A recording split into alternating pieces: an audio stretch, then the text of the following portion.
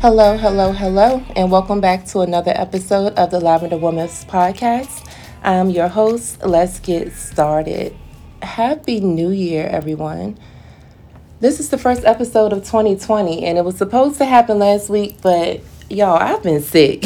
Like, literally battling the flu that is just trying to spread through my entire house. So, I couldn't deliver an episode last week, and I'm hoping that I can get through this episode without too much coughing. So if I start coughing, y'all forgive me. Okay, I'm doing the best I can.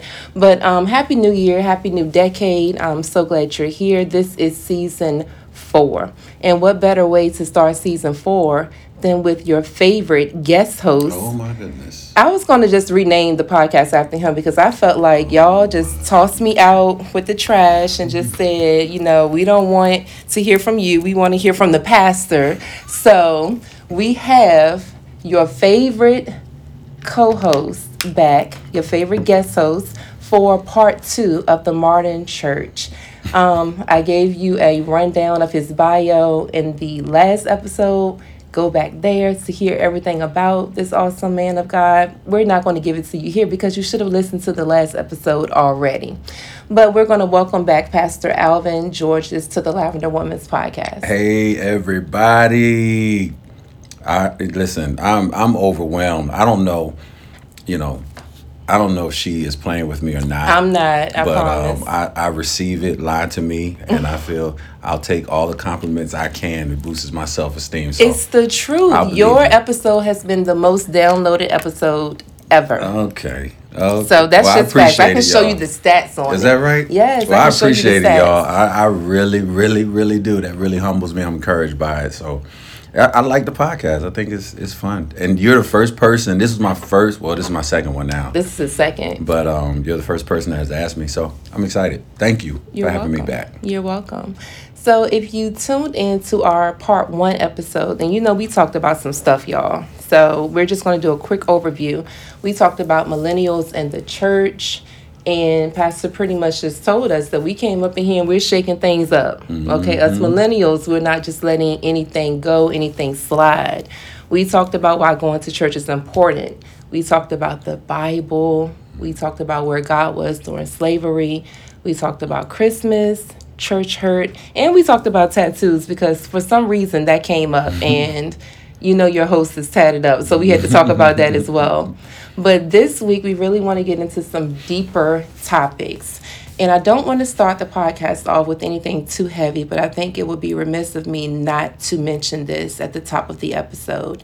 Recently, the world has mourned the death of NBA superstar Kobe Bryant and his beautiful 13-year-old daughter, Gianna Gigi Bryant, and 7 other victims who lost their lives in a horrific helicopter accident. And I know people all throughout are just mourning and they're not understanding why, because for many of us, we don't know Kobe personally, but we kind of felt it hit home for us. How can you explain such a horrific event? Oh, my goodness. First, I got to start with saying we send our condolences. Absolutely. And our prayers and thoughts. And, I wish there was more you could say, more we could do, losing people that's significant like that and loved ones in our lives. And, you want to say more. And hopefully that really communicates the sincerity of our hearts going out to their families. And can't imagine getting that news. With what happened on Sunday. And I remember just sitting there and my brother, he is a huge Lakers fan. Okay. So when he got the, notification on his phone, we were all just kind of around the table because that's what we do on Sunday. He just, we're laughing and then and of course you think it's a hoax. I literally say these people need to stop playing like this. This is not funny. It's not funny. It's not funny. You don't joke like that, And you wouldn't think someone like Kobe Bryant, and then more notifications came in, and that's when it hit. And it just put a heaviness on that. Of course it would, because, he's beloved by so many. Right. And to hear after that his daughter and then the other families that were on the helicopter, I don't know how to explain it. You really can't explain something like that. It hits you in a way where it just literally arrests you, and you pause and you're just like in shock. Yeah. And so we're just praying for the family. But I don't know how, how to explain. I mean, we know what they're investigating. We know what has happened, but the question is why. Exactly. When I got the news of his daughter, it broke me down. Mm-hmm. Like when I tell you I was broke down, Mm-hmm. I was broken down. And with my baby girl being, well, she just turned 12, like 2 Sundays ago. Yeah. She doesn't quite understand death yet, even still. We've Okay. lost, several family members, but she still doesn't quite understands death. So when I was explaining to her what happened, because of course it was all over the news, it was all Right. over our timelines, and in her mind, even me as her parent, because I'm older, in her mind I'm old. Okay. So she gets Right. that like old people Right, die. And right. even Kobe was far from old. 41 is still young That's if you right. ask me. But in her mind, we're old people. Mm-hmm. But she said, did Jesus make a mistake? Why did Gigi die? Mm-hmm. So in her mind, she doesn't understand how a child could die in such a way. And I know that we discussed in the last episode about, how I was angry with God about in the Right. manner in which my grandmother passed away and how I felt like she didn't deserve it. And many people are feeling like Kobe didn't, or Gianna, or the 7 other victims didn't deserve the horrific way in which they passed away.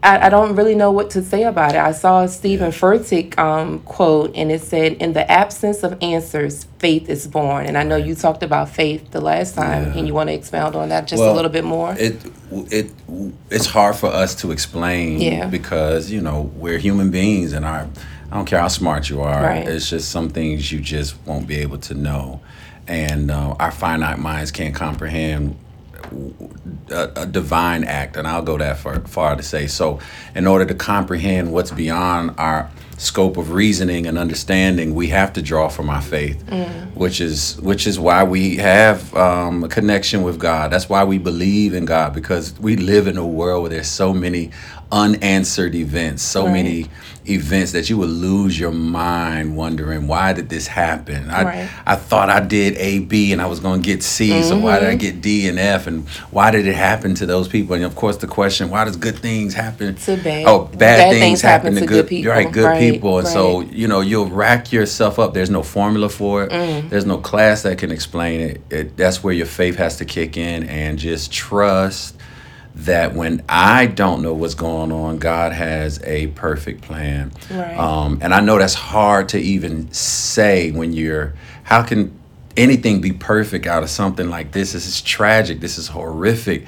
And that's where faith, you have to believe that even beyond my feelings, God had a plan, and he does all things well. Now, if you don't believe that, then you definitely will go crazy. But we have to encourage people. I believed, and I saw Bishop Pearson, he had a podcast, and he was just encouraging us and reminding us there is a life after this life. There is. And, although we mourn on this side, we talked about it last time. People who cross over will look back, and be like, let me go. I'm here. Do y'all think I want to come back here? Yeah. Right. I'm here. So we have to just trust that what we can't see and what we can't explain, God's got it all under control, and he's working out our unknowns. And like the old saints say, we'll understand. I know that sounds like a cliche, but we'll understand it better. By and by. Absolutely. Yeah. Well, I hope that gives us a little peace concerning this situation, because it's been difficult. I can't even watch like anything else about it, because it's too sad. Yeah. But I wanted us to discuss it because so many people are struggling with this event. Mm-hmm. Let's see. Taboo topics in the church. Mm-hmm. We're going to talk about some mental health. Okay. Because I know the church has how they feel about mental health and therapy in particular. So I wanted to get your take on it with suicide and depression, and also therapy. What is the church's response to those who may be going through a mental health crisis and find themselves needing help outside of the church? Well, first, I think we need to take that negative stigma off of mental health, to make people feel bad that, if you go to, get mental health services or help, in that way that it's something bad about that. Right. I heard Jake say we all crazy. All of us. Everybody wrestles with a level of crazy. We just have to learn how to handle each other's crazy. Exactly. And so if you think you're not crazy, you probably the craziest one out of them all, I was going right? to say you probably the craziest one in the group. Yeah. Everybody has a version and expression of, and I use crazy facetiously, but what I mean is just, just different ways of thinking through life. And then the way life throws different events at you, it's hard for everybody to process it the same. Everybody's not going to, process events where they can just kind of move on. It hits them hard, and it deals with their emotions, and it triggers thoughts and makes them feel down. And so that is just like we get physically bruised and physically hurt. Your mental state gets bruised, gets hurt, gets scarred. Rejection and my daughter, she comes home, she talks about the pressure she gets at school. That stuff weighs on you. Peer pressure and things of that nature. So just like your spirit, your mental state gets bruised, that needs a place of therapy as well. So that's what mental health is. It's just getting therapy, getting care for those bruises and hurts. So you want people to know that you can have Jesus and a therapist. Of course. Okay, they can go hand in hand. Of course. You don't have to have one or the other. It's not, I can only pick one. Right. No, you can literally pick both. You can. And what's crazy? We will go to our friends and tell them about our problems. And that right there is therapy. It really is. That's a counseling session. The problem is your friend may not be wise counsel. Yeah. Exactly. They may not be wise counsel. Right. So if I'm going to talk to my friend about something that they don't have any expertise in how to help me with it, because I'm really sharing something that's mentally, that I'm dealing with, that's a mental issue. And I'm not, why not go to somebody who is a professional in that area to talk about those things? Absolutely. And so I feel like we got to normalize it a little bit more. It's not something that makes you crazy or unusual. In fact, more people need to go. Your life will get to a better level of quality if you can get that mental health. The Bible says, as a man thinketh, so is he. And so it starts with your mind. There it is. That's the scripture, y'all, to back it up. Yeah, it starts with your mind. If you don't have, and then it says, be transformed by the renewing of your mind. Yes. And so, your mind becomes that core, that hub that really governs every part of you. And if you can get that mind healthy, then you'll improve your quality of life. Absolutely. One of my favorites, Dr. Anita Phillips, states that prayer is a weapon, therapy is a strategy. That's good. That's so good. That is good. Because we're going to pray. Right. I mean, that's going to be my automatic response is to pray. Right. But there's nothing wrong with speaking with someone to get strategies to help you cope or to help you manage what you're going through. That's awesome. Yep. I think it goes hand in hand. It's a coordination. It's just like, you ask God for the help, and then he gives you somebody that gives you the steps to the help that he has for you. And there's Christian counselors, right? So if it's a thing of where I want it to be Christian based, there's Christian counselors out here. Exactly. So you can still have both. You can have your counselor and you can have Jesus simultaneously. Exactly. Exactly. Yep. So y'all stop thinking that you have to have one or the other. No. We just had a pastor verify that you can have both. I've had counsel. I go through counseling, and I make it my business to go at least once a year. Oh, even if I'm something an advocate is wrong. for counseling. Yeah. And I try to encourage people. God heals through different mediums. So he can heal to just prayer alone, but sometimes he'll heal through prayer and, like you said, strategy. Absolutely. So he tells the guy with the leper, okay, we're gonna heal you, but you gotta go down to the pool and dip yourself in the pool. Well, that is a strategy. A strategy. You know what I'm saying? Absolutely. God ultimately healed him, but it was through that strategy. And so through therapy, God heals you. That's good stuff, y'all. Did y'all catch that? Really that was good. All right, more taboo topics. All right. Divorce. What does the Bible say about divorce?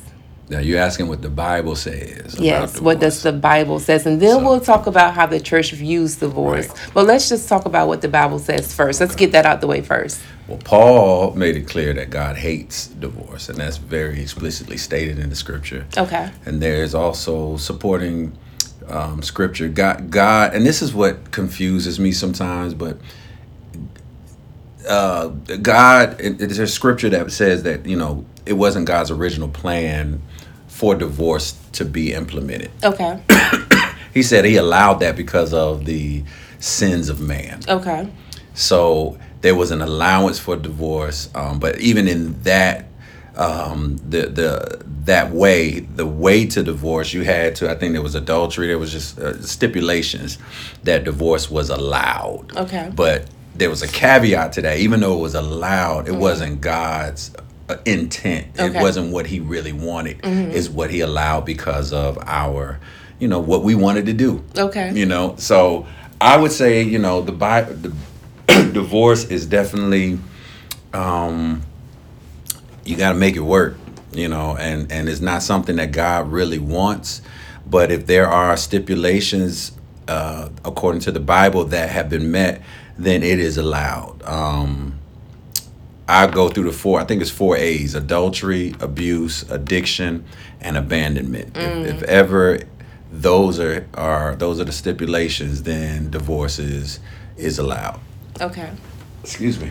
I just want y'all to know that's not me coughing. Okay. I know, right? I know I put the disclaimer out there, That's me. but it's not me. I'm hanging in there. I'm praying. I'm over here. Y'all pray for me. I'll get covered with blood because she just got over the flu. I'm not sure she's completely over it. Not contagious, I promise. Okay. But okay, so getting back to it. So Right. that's how the Bible views divorce. That's how the Bible views divorce. And so, to me, there's a bold line when it comes to divorce. But like I said, those 4 things right there are, can justify the allowance of divorce. So what is the church's views on divorce? You kind of quiet though. You ain't saying nothing. You just gonna let me talk on it. I was gonna let you talk. I mean, I don't know. I don't have any context for you on that, geez. but Okay. the church's view, because I come from a Southern Baptist church where the rules were the rules. Right. There wasn't any bending of the rules. There wasn't any manipulation of the rules. Right. They were the rules. And I just remember that, my cousin was going through a divorce and she kind of held a high title in the church. And they was just like, no, you can't occupy. You can't have your role, your title, because you're going through a divorce. And I was thinking, like, that's some foolishness. Like, what does that have to do with her role in the church? Right. So does it matter? Like, can we not have roles in the church? Can we not have positions in the church and possibly be a divorcee or going through a divorce? Yeah, sure you can. I think, this is where the lines get skewed because, God gave the church, the church is the institution that we worship through. That's the platform God gave us to worship, to carry out our spiritual disciplines, to learn and develop spiritually, but it's ran by people, right? So it's always going to be governed through the filter of people who are carnal, who have, who have imperfections. And so as we govern the church and we create these standards, it's also subject to our interpretation of the word. And so sometimes we project a misrepresentation or bad interpretation of what we see in the word of God. And so given your friend right here, who the church said, no, you cannot operate in any roles, that was their interpretation from how to reconcile what they read in scripture and what she went through in reality. And so you're subject to that given any church. Now, I've heard of some churches where you get a divorce and they restore you. They give you a time of taking a sabbatical, where you have to heal. Now, I'm a firm believer in that. Like, if you go through anything like a divorce, anything traumatic, life-changing, you have to heal from that before you can serve in church. Absolutely. Or, you are liable to, cause something more detrimental to the people, that you're serving because you're not healed yet. They call it bleeding on the people.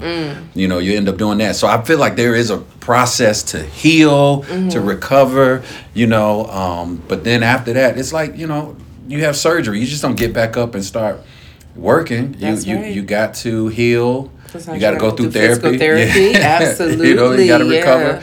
So maybe they should have communicated that way. I don't think there should be an indefinite no, you can't work in the church. Right. Because events happen to all of us, man. Like Absolutely. traumatic stuff that we didn't have any control over. And I think that's what people have to understand that I'm learning. Like, it's not like I sought. There's some things people judge you by that you got to tell them, like, I did not plan for this. You know what I mean? Right. To happen. It's absolutely. I didn't seek to get married and have a divorce. That wasn't a part of my plan. And I'm just going to move on. So I think there needs to be a level of sensitivity to that too. Absolutely. Yeah. So I know you talked about the 4 A's. And my next question was going to be, as Christians, do we really have an option for divorce? Like, is that really an option for us? And you talked about the 4 A's. You said abandonment. Right. Adultery. Addiction. And abuse. Right. So, right. As Christians, if you're in a marriage and one of those 4 A's are happening, is remarriage frowned upon in the church? Say, for instance, you divorce because of one of those things that are happening, and then you decide to get remarried. What does the Bible say about remarriage, if anything? I'm not sure if I've ever heard anything. All right, well, let me go back to the 4 A's. Like, those are allowed, but I advocate for being able to work through, because in its pure sense, marriage is a covenant. You know what I mean? It's a covenant. And it's a covenant that really mirrors God's relationship to his people. You know, he calls us his bride, you know, so there is a marriage that he has. And as our father, and I'm just showing you the model, as our father, we have to, you know, emulate that model, and marriage becomes an example of Christ and his relationship with us. Now, here's the question you ask. Does he divorce us? No. So I'm so thankful for that. Of course. And so what so A's is he allowed to divorce us from? And we do more than what those A's are, A through Z. A through Z. Now, and now some people say, well, that's God. That's God. Well, here's the thing where I say to people like that. That's the same God who says, I will give you the ability because I'm God. So if I'm able to do that with you, and you have taken me on as your Lord and Savior, and my spirit dwells in you, then you ought to be able to do what I do. Right? I hear you. So it's not your love, it's the love of God that allows you to sustain covenant. Now, I'm telling you, that is the hardest thing to do. It doesn't sound easy. It's not easy at all. Okay. But I'm reminded there's a book in the Bible, Hosea, where God literally tells this prophet to marry a prostitute. You got to read this. And so all through this book, it's about his wife, who is a prostitute, who constantly goes back and forth. There's seasons where she's married, and then there's seasons where she's out doing her thing. And it's really, she comes back home and goes out. I've not read that. Okay. And God told this prophet to marry this prostitute as a sign of how he loves us. And he's using this prophet's marriage as an example to people to see Hosea. I can see it. And every time his wife comes in and out, he's saying, that's how y'all do me. Wow. But Hosea, he tells him, you do not have the luxury of divorcing her. And so all through the chapter, she's doing her thing and she's coming home and he's being a husband. Wow. But this is what's the best part of this whole story. At the end of the chapter, the way the chapter ends is she finally comes to herself. Okay. And it paints this picture of them under a tree with their family. And they are, I mean, literally the Bible illustrates them just having a moment where she has devoted herself completely to him. And it's almost like a movie that, you know, the credits go up and they are in love. I'm going to read that one. Yeah. Because I was not familiar with that story. Oh, yeah. Book of Hosea. Yep. Okay. And so when you ask me my position on are there really options, I would have to, I'm challenged with that. Okay. My personal conviction, because I can't impose this on anybody. Right. My personal conviction is no. Okay. But it takes two to be in a relationship. It takes two to be in a covenant. It does. So if someone chooses to move on. Someone shoot, and no one's saying to be in a situation where you are getting harmed and hurt Right. physically, emotionally. At some point, you can't just stay there. I know I'm rambling, y'all. So Oh no, forgive you're me. fine. You just can't stay in something like that. That's your health. You know what I Exactly. mean? That's your Yeah. mental health. That's your physical health. I understand that. But I know that there are times where God will say, I know this breaks the rules, but I am not releasing you to get out of your marriage. And then in that sense, you have to obey God. So remarriage. Yes, remarriage. Remarriage, I believe, of course, you get a divorce legitimately. That don't mean love is over for you. You only got Right. one shot for it. No, Right. I believe you can remarry. Now, the Bible says that the only time you can remarry is if the woman commits adultery. Because, that was the cultural norm then. We talked about those cultural norms in the Bible the last time. Yes, Remember? Yes. yes. So then if she remarried, then she would be considered, having an adultery.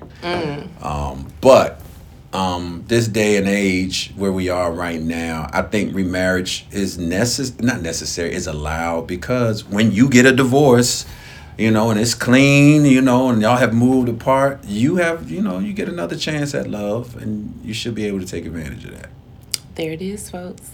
Everything about divorce, the Bible, the church, remarriage is all there. Yeah. All there for you. Another taboo in the church. I'm not sure if people, I don't know. I just think there's a question that's always in the back of people's minds. Is sex before marriage? Are we forgiven? Does God forgive us when we make these type Absolutely. of decisions? Okay. There's not a Is there situation anything he that God forgive. doesn't forgive us No. for? Okay. No. Nope. Nope. There's no sin. Actually, and the scriptures does talk about these abominations. There's Yes. several things that God just can't stand from you. But we serve a gracious, merciful God. And there is nothing you can do. His blood is enough. He didn't send his son to die on the cross just for some sins. Exactly. But For all sins. Yeah. So I would say that there's nothing you can do that will cause God not to forgive you. That's good to know. Yeah. Because we are all in need of God's forgiveness. Yeah. Soul ties. Do you believe in soul ties? And if so, what is the best way to rectify one? I do believe in soul ties. Okay. It's hard. That's when you get into a relationship, any relationship you get into, if it's going to be meaningful, you're going to connect on a deep level. Okay. And because of our imperfections, sometimes those same relationships that we connect so deeply with somebody, it breaks. And It does. because of how strong the connection was, just like something that has been welded together, you try to break it apart, and a piece of you breaks apart with it, and that's where the soul ties is. And so you do have a piece of that relationship still on you. And it takes time. We talked about therapy. It takes therapy. That's inner work. Like we call it soul ties. So you ain't gonna fix that with just just normal remedies. That's like internal work. Right. There's no lotion, there's no pill for that. You got to do some deep work, Right. process through that thing to get a separation from that tie. And sometimes it's not even, it's something that you probably gonna have to deal with. There's a lot of people that are still dealing with relationships that they have before that they're dealing with now. But you just have to learn how to deal with it. You still gonna see your ex. You got to learn how to now manage the emotions, Right. Because some of that stuff doesn't go away. You just learn new does behaviors not. of how to manage it. A lot of us are carrying around mental scars, emotional scars. Some of us have physical scars from our Right. previous relationships. So it's Exactly. definitely not something that is going to go away overnight. Yep. That's so the I truth. believe in soul ties. We never talked about sex before marriage, but that piece right there is. When we talked about it when we were kids, of course, that made sense. Right. We grown. We I hear grown. that a lot. We I'm too grown. I'm right. grown. You mean to Real tell me I'm grown. waiting on my... Now, the standard is yes. Right, you're supposed to wait until you are married. Reality is many people don't hold out. Right. So it does happen. Do you think that will negatively affect the marriage if you do not wait? I think it can add some complications. Okay. Yeah, I really do. You know, but I don't even know if not having sex before marriage, you gonna bring some complications into your relationship. Because we're complicated, either way. right? Yeah, we 'Cause complicated. We're complicated. Yeah. So I believe that's one less complication that you bring into the marriage. Okay. But you know, it doesn't mean that just because you didn't have sex before marriage that you're gonna have a perfect relationship. Absolutely not. That's not gonna happen. Marriage is work. Right, Okay, that's right. what we need to be up here talking about. Right. Marriage is work. And you know what? I gotta address this too because a lot of people say I want to test it before you know I commit to it. You know, so they feel like it's a benefit to have it. Now I gotta come to you at my experience. I waited. I didn't have sex until I got married. Okay. Now that doesn't mean. Now I want to make it clear. I'll be real. This be your transparent story. here. This So is your story. That don't mean as a young man that I, you know, didn't fool around. Right. I just didn't have. I didn't cross that line until I got married. Mm-hmm. But you did it the right way. I did it. I did it without having sex before marriage. Okay, did it the right you keep way. saying the right way. I don't know. I mean, if you did it that was the right. That the was a biblical way. standard, Okay. I suppose. Yeah, but there was so much other. Yeah, okay, but I'm not perfect. Okay, got you. Anyway, I know you can't edit that. I said it. I'm not even going to try. It's okay. But what was I saying now? Okay, so I waited. I waited until I got married, Okay. and to me, I went into the relationship, and my wife did too. We went into the relationship new, and we learned Each other. Absolutely. And we didn't have anyone else to compare it to. I didn't have to look at her and think about. I mean, and I'm not saying that was just my experience. I'm the kind of guy I needed that because that would have messed with my mind. Now I probably would have had to go therapy if that did not happen the way it did. But I needed that, and so that was one less complication. That we brought into our relationship. Yeah, that's amazing. Let's see. The next topic. Are you done with that I'm topic? done, yes. Okay. I know The I'm next. rambling. You're not I rambling. feel like I'm rambling this one. Y'all not gonna ask me back now. This is over. The next topic is alcohol. Okay, so I personally do not consume alcohol. It's just a personal choice. I have not consumed an alcoholic beverage since 2010. Not champagne, not wine, not a wine cooler. I wish y'all could see how I'm looking at her right now. It's the truth. People know. I no alcohol since 2010. Okay. Like, I'm not going to swear, but like, if I could put my hand on this wooden table, I'm putting my hand on this table, that's the truth.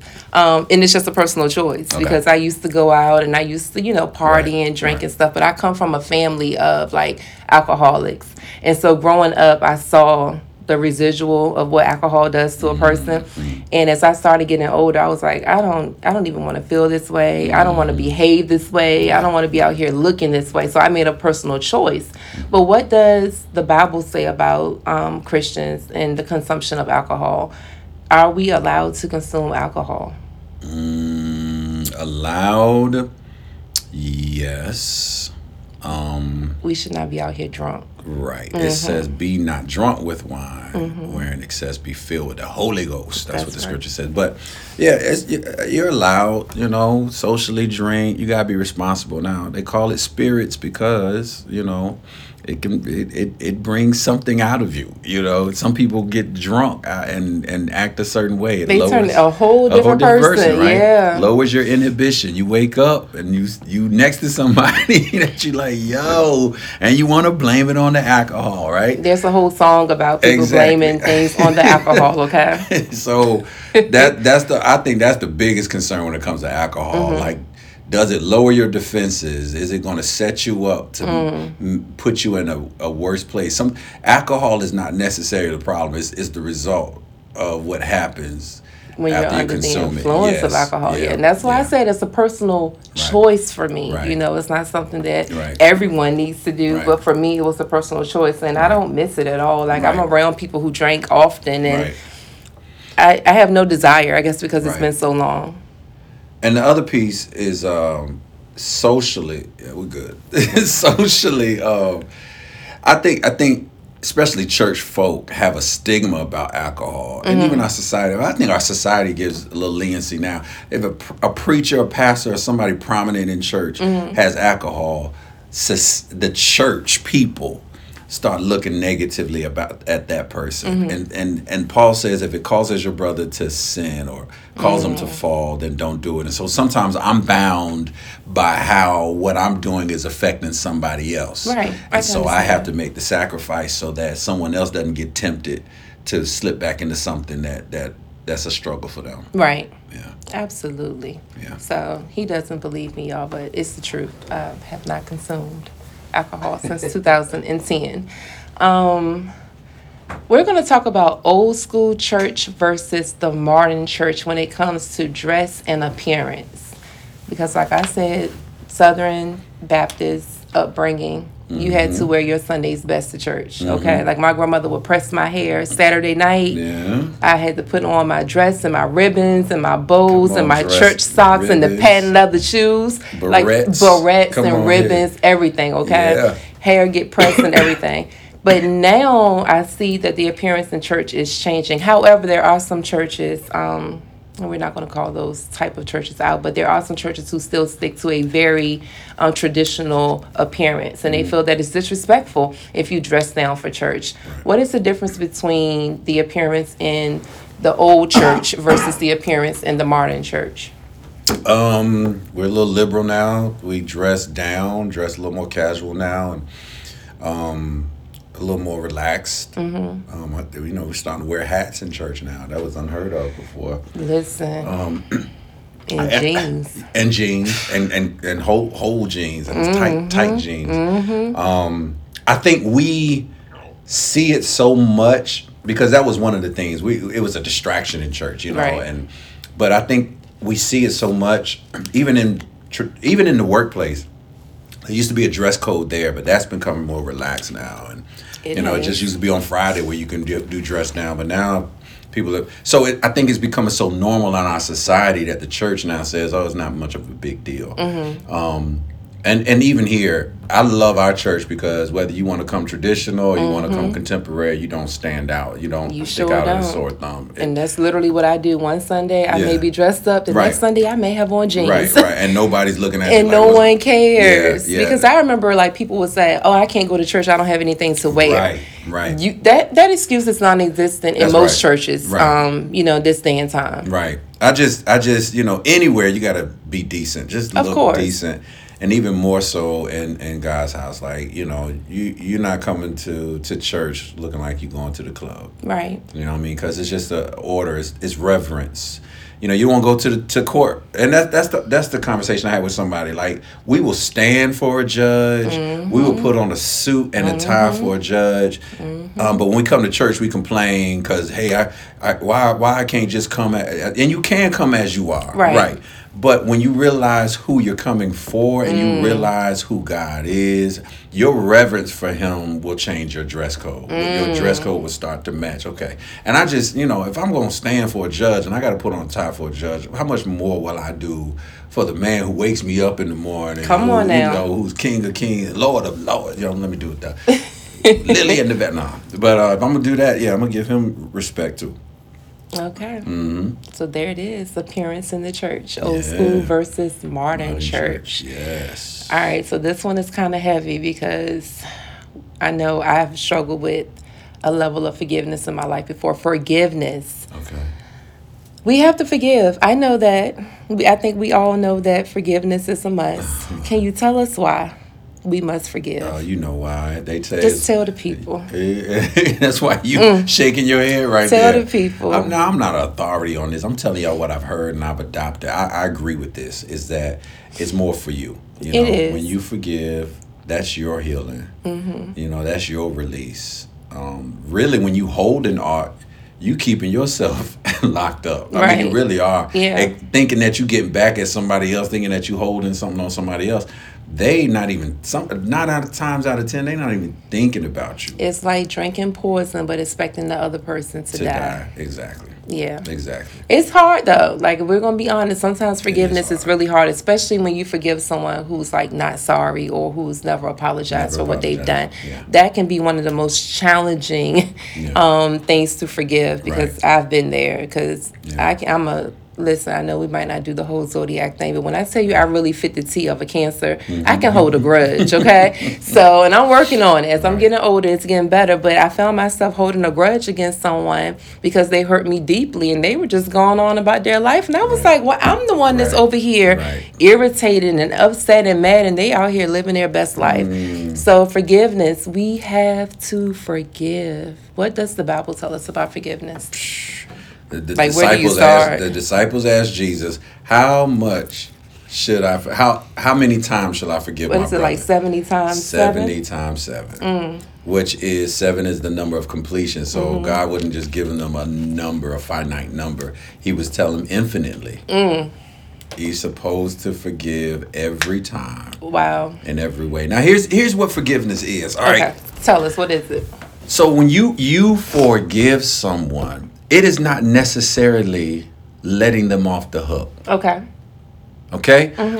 I think that's the problem we have. We think, okay, when someone commits an infraction upon us or on us, an offense or something, they do something bad to us, that forgiveness means, okay, I'm going to just act like you didn't do anything and we just go back to what we were before. Oh, don't worry about it. No, that's not necessarily forgiveness.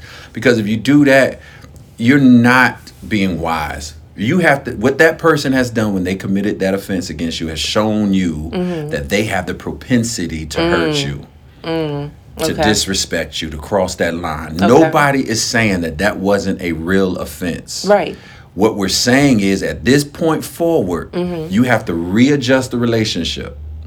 Now, okay, I ain't holding that offense against you, but you ain't going to get me like that again. Again, absolutely. Okay? So I have to let you know that I can still release you, but we might not talk the same way as much as we used to. There are some new rules to our relationship. We have some boundaries. Boundaries. Yes. And I equated, we did a series one time about forgiveness, and I equated it to when we hold unforgiveness, we are locking people up. In cages. Okay. We're locking people up. And forgiveness means I release you. Okay. But when you come out, just like you get locked up, they don't just totally release you into the general public. They put that little bracelet on you, and you got a probation officer, which is a period where they say, okay, we gonna monitor you. We're gonna restrict your freedom until you can prove to us that you can deserve that freedom again. That's good. And that's what we need to do with people. Okay, you hurt me, so I'm not gonna keep you locked up, but trust, I'm gonna restrict your access to me. I gotta monitor you so that you don't inflict that on me again. So that brings me to the next part of forgiveness, reconciliation. Is it a must? Do we have to absolutely reconcile with those that we have forgiven? We do. We do. The scripture says, just as God has given us a ministry of reconciliation, we should reconcile the world back to him. God has given us the ministry of reconciliation to reconcile others back to him. So we are called to reconcile. But once again, don't just jump into reconnecting like y'all did before the infraction. Reconciliation is a process. It's a process, yeah. It's a process. And sometimes reconciliation is not getting back what you had before. It's maintaining another level of relating that works where no one gets hurt again. That's it right there. that's it right there. That's reconciliation. Hey, I see who you are. So now we not besties. Right. That don't mean I'm not reconciling, but I'm reconciling is a budgeting term. It's a numbers term. When you have to reconcile your budget and reconcile the expenses with your income. And so that's what I'm doing. I'm reestablishing a balance here. Okay. I'm reestablishing how we can relate from this point. I'm reconciling how your attitude now fits into my life, where I can now have a healthy life with your attitude in it. Right, with you in it. Yes. Yep. Wow. So I got to reconcile that. Yep. That's good. Okay. Yes, the reality of hell. Let's talk about it. Hell. I think we talk about heaven a lot. But I don't think, we talk about hell as much. Yeah. it's there's a lot of thought about that, whether it's a real place, if God sent his son Jesus down the cross, and all, and he saved the world, and what's the use, or what's the purpose of a hell? Okay. I'm gonna tell you what I was taught. There's a hell. The Bible speaks of it. There'll be weeping and gnashing of teeth. That's what the scripture says. That's what it says. It's there. There's a place. There's a realm where the enemy, Satan, he resides, where he has dominion, or his domain, and it's called hell. Now I believe that. Now, its relationship to people, and are we going, is that I don't believe hell was made for us. Okay. I don't believe hell was intended to send God's people there. Okay. Or his children there. Ultimately, we getting back to our discussion. I think at the end of this life, God is going to judge us, and he's going to have. We're going to be surprised who makes it into heaven and who doesn't make it into hell. I wouldn't be surprised if nobody go to hell. I mean, I know that goes against a whole lot of people's theology, but I see us serving a God that's full of love. But I don't know. Those are things that I'm still wrestling with right now. I do know that I'm gonna live my life. So in case I'm wrong, absolutely. I don't want to have that reality. Exactly. Where I look up and say, "Dang, I got that wrong." Oh, I got it wrong. I'd rather err on caution. Yes. So I'm gonna live my life like there is a hell for me. Absolutely. And do what God is expecting me to do, so I don't have to go. Because we don't want those problems. We don't. We don't want those problems. Yep. So. Yep. All right. So maybe in the near future, we can kind of go in a little deeper about heaven and hell, kind of give the people a little bit of context about that. But for the sake of time tonight, we're going to do the So I Saw a Meme segment. And what we're going to do with this segment is we're going to have Pastor give us a little sermonette. Because y'all just have to hear this man speak. Okay? Oh, my goodness. So I saw a meme, and when I see these things, they jump out at me. So the meme for this week is, just because someone carries it well doesn't mean it's not heavy. So many people are carrying so many things, and with the naked eye, we probably look like we're okay.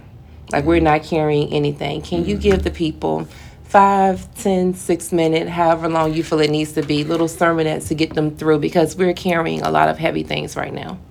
I am, this is crazy. I I go to the woman at the well. Okay. I know that sounds a little weird, but follow me. As soon as you said this, and this is just coming to my spirit. So here's a woman at the well who's a Samaritan. Okay. And we know from her dialogue with Jesus that she has a little shaky life. She's had several husbands, and the one that she's living with is not hers. It's not her husband. And she's at this well, and she has a pot, of course, that she's carrying that she has to draw water from. Okay. Nobody touches this woman, impacts her, has an encounter with her like Jesus does. So imagine, here's a woman that's going through so much in her life, with choices, finding the right man. I mean, that alone we can pull from the story. She's a Samaritan. So Samaritans were not considered valuable when it came to Jews. They were considered, I hate to use this term, but like scum. Like they weren't they weren't honored, they weren't respected. Okay. Samaritans. Okay. And so here's a woman that's going through that. She's not wearing this lifestyle, these struggles, but she is carrying it. So I want to, even her coming to the well, that's what she's coming to the well with. Okay. Being a minority, having people look at her less than what she's worth. Okay. Dealing with a life where she's trying to make relationships happen. Maybe she has insecurities and she wants men to love her. She just keeps picking the wrong man. Okay. She comes to the well with this. Okay.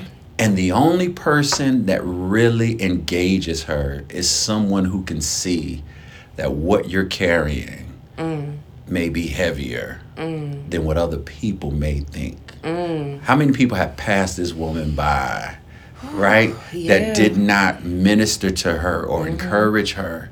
And she comes to the well, and Jesus sees that this woman is carrying something heavy. Right.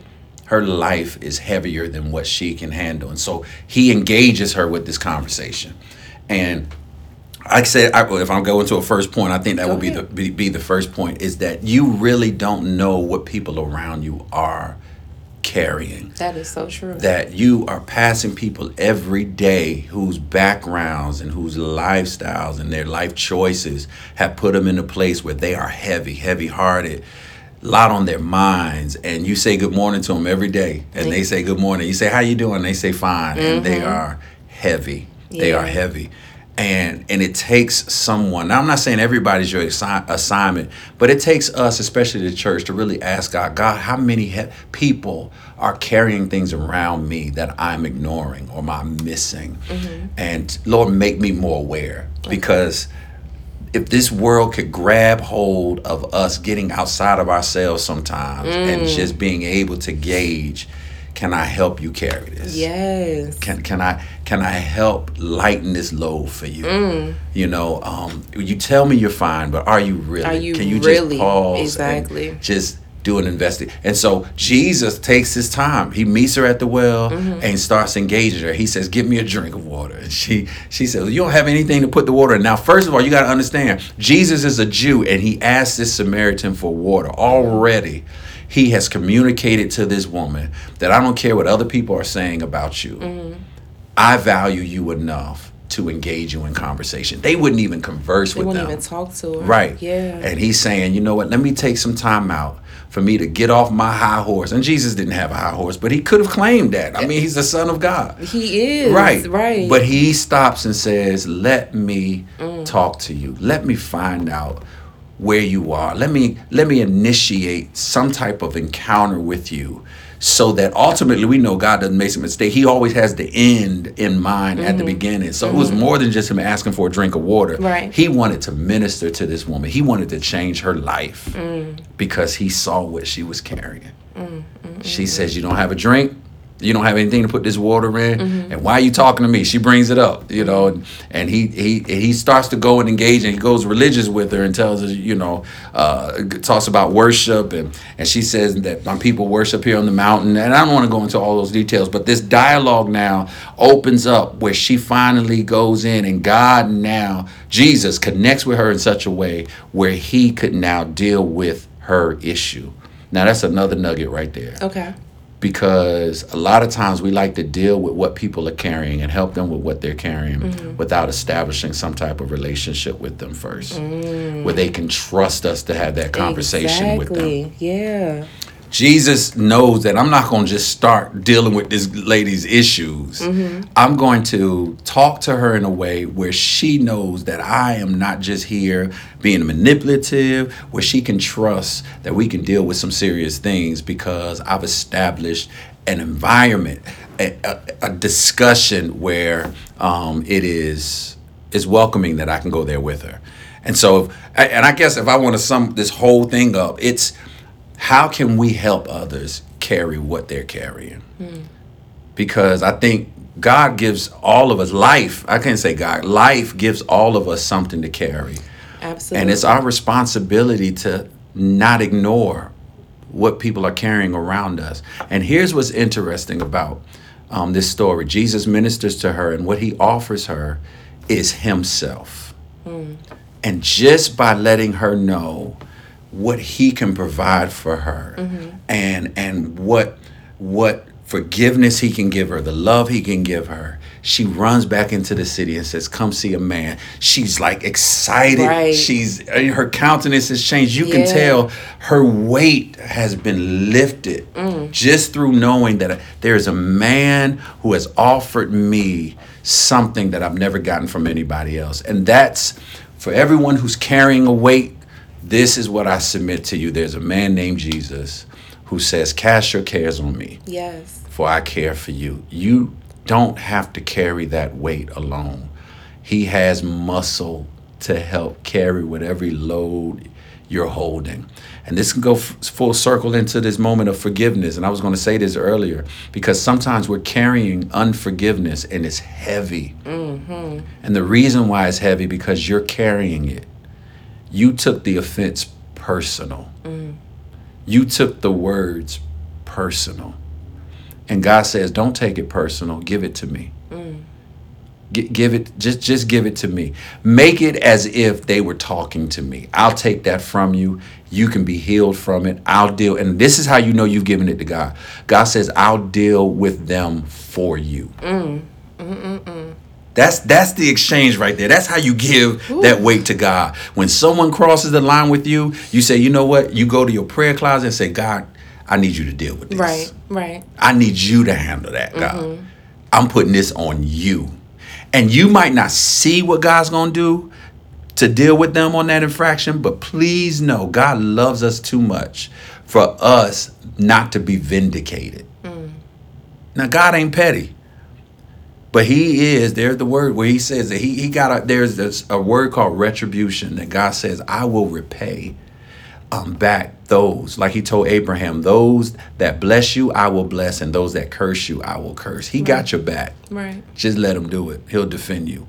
And so for everyone that's on, if you don't mind me praying, everyone that's heard this word, and maybe it's registered with you because you're in a season where you're carrying some things now. You're holding on to some things, and things that happened to you when you were a child. I mean, you've been holding this thing for a minute. We had prayer service yesterday, and this came up in our prayer service where there's a call for God's people to rise, but you can't rise and you cannot move because you got dead weight you're carrying.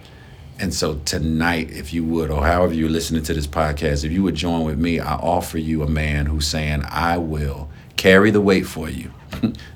I will cut the cords that's connecting you to some dead weight that you've been holding on to and liberate you. Yes. And so let's go to God in prayer. Father, thank you tonight. Thank you today, whatever time this is being listened to. Thank you right now that you are offering us an invitation that we can give our weights to you. Transfer all of the things that we've been carrying that we don't have to carry, unnecessary weight that we've been carrying. God, we give it to you so that you can lighten our load, so that we're no longer preoccupied with petty people. We're no longer missing out on our purpose because of drama that's brewed in our departments at work. God, we're no longer going to give attention to things that are going to weigh us down, causing us not to sleep at night. Lord, I pray in the name of Jesus, you remove these burdens, that we will give them to you. We would give to you people who committed infractions and offenses, that said stuff to us that still have not apologized to us. Lord, we give them to you, knowing that you can handle it better than us anyway. Yes. And so everyone under the sound of my voice, I thank you right now that they're liberated. And it's by faith we believe it. I thank you now that their doors are open and they're released to live their life. I speak life to everyone that's listening to me right now. Walk in the liberty now that you're no longer bound by what you feel people owe you. Step into your truth, walk into your victory, and accomplish what God has called you to do. In Jesus' name we pray. Amen and amen. Amen. Love you. Mean it. See you next time.